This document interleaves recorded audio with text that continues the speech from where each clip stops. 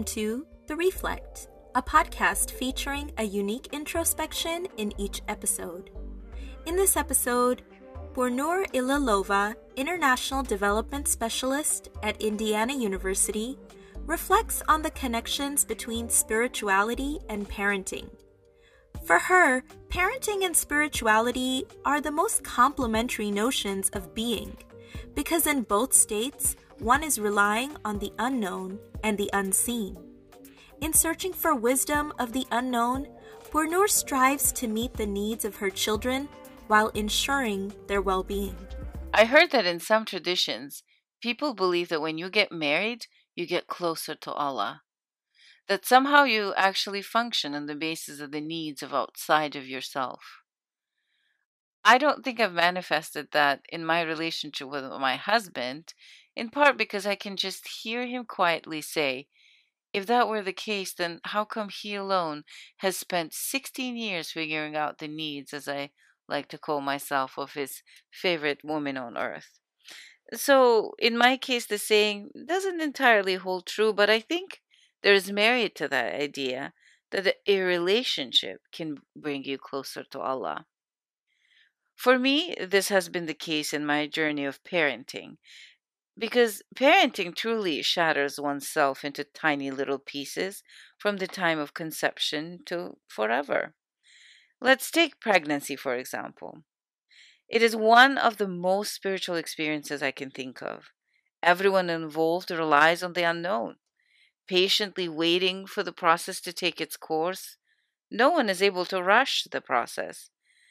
I think this is the most outside of the human control experience, most certainly I've ever had. Of course, a mother is encouraged to eat well and exercise and take a good care of herself. The doctors monitor the process, partners show support, everyone shares the joy and the desire for life. But no one really at any point has control of the process. Alhamdulillah, I've been blessed with this experience multiple times.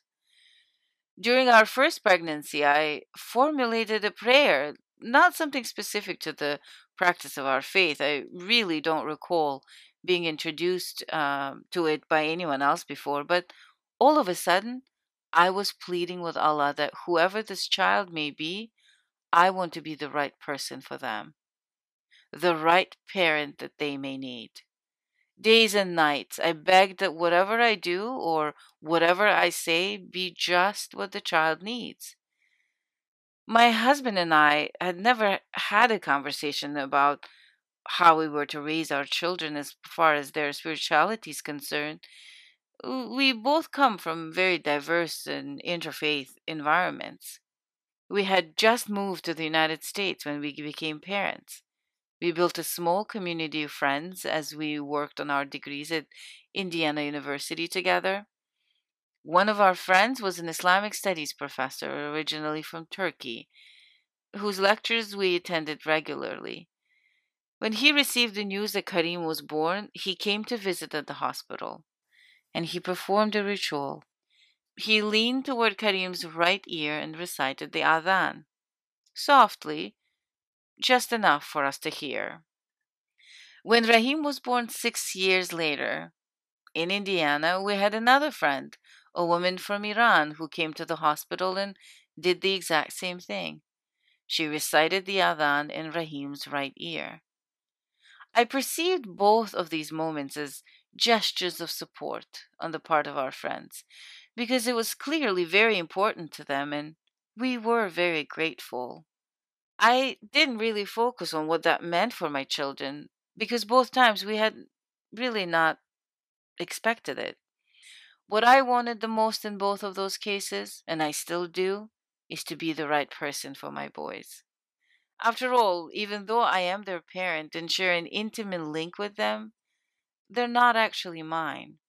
From the beginning, so much of how they came is not known to me.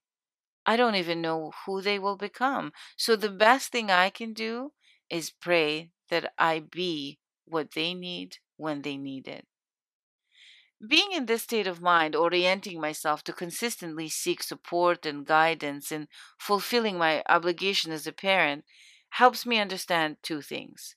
their spiritual life is not up to me. It is their journey. And that if I truly believe in Allah, I must believe that there is more than what I can understand and trust that I will be steered in the right direction, inshallah.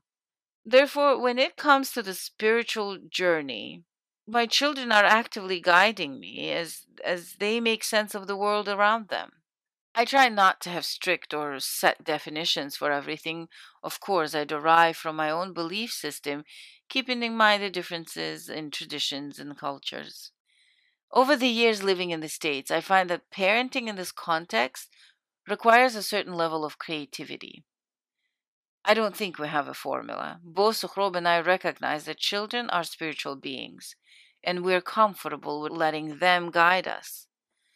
I think of it as a freestyle dance.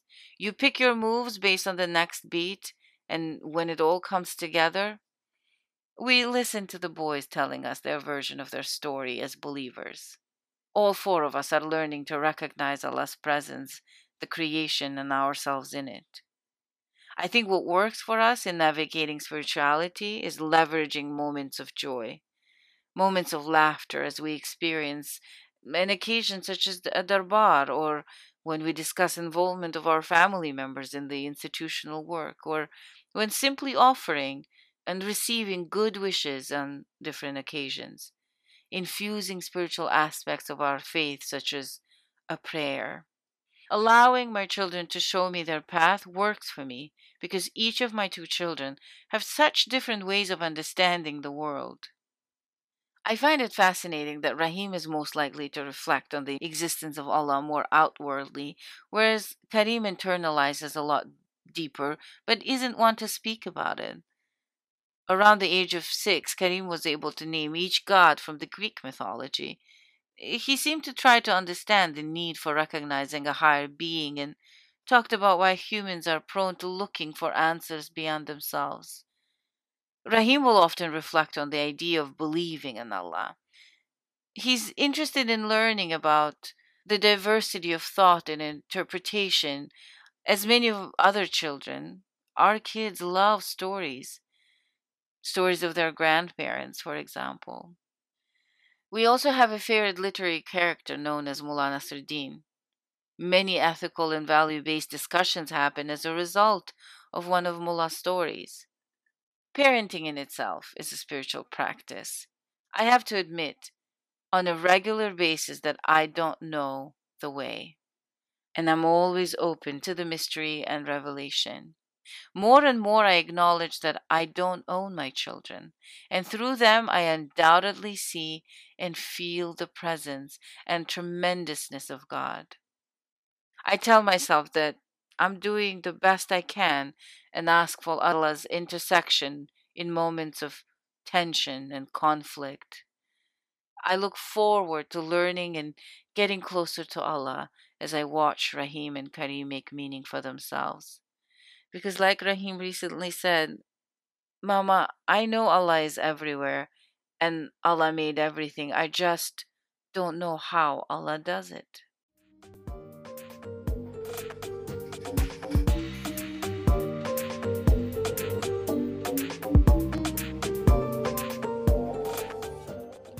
For fresh episodes of The Reflect, visit our website at the.ismaili/thereflect. Did you know The Ismaili now has a podcast? You can find this series along with much more by searching for The Ismaili Podcast on all major podcast platforms, including Spotify, Google Podcasts, and Apple Podcasts. Just subscribe for new episodes.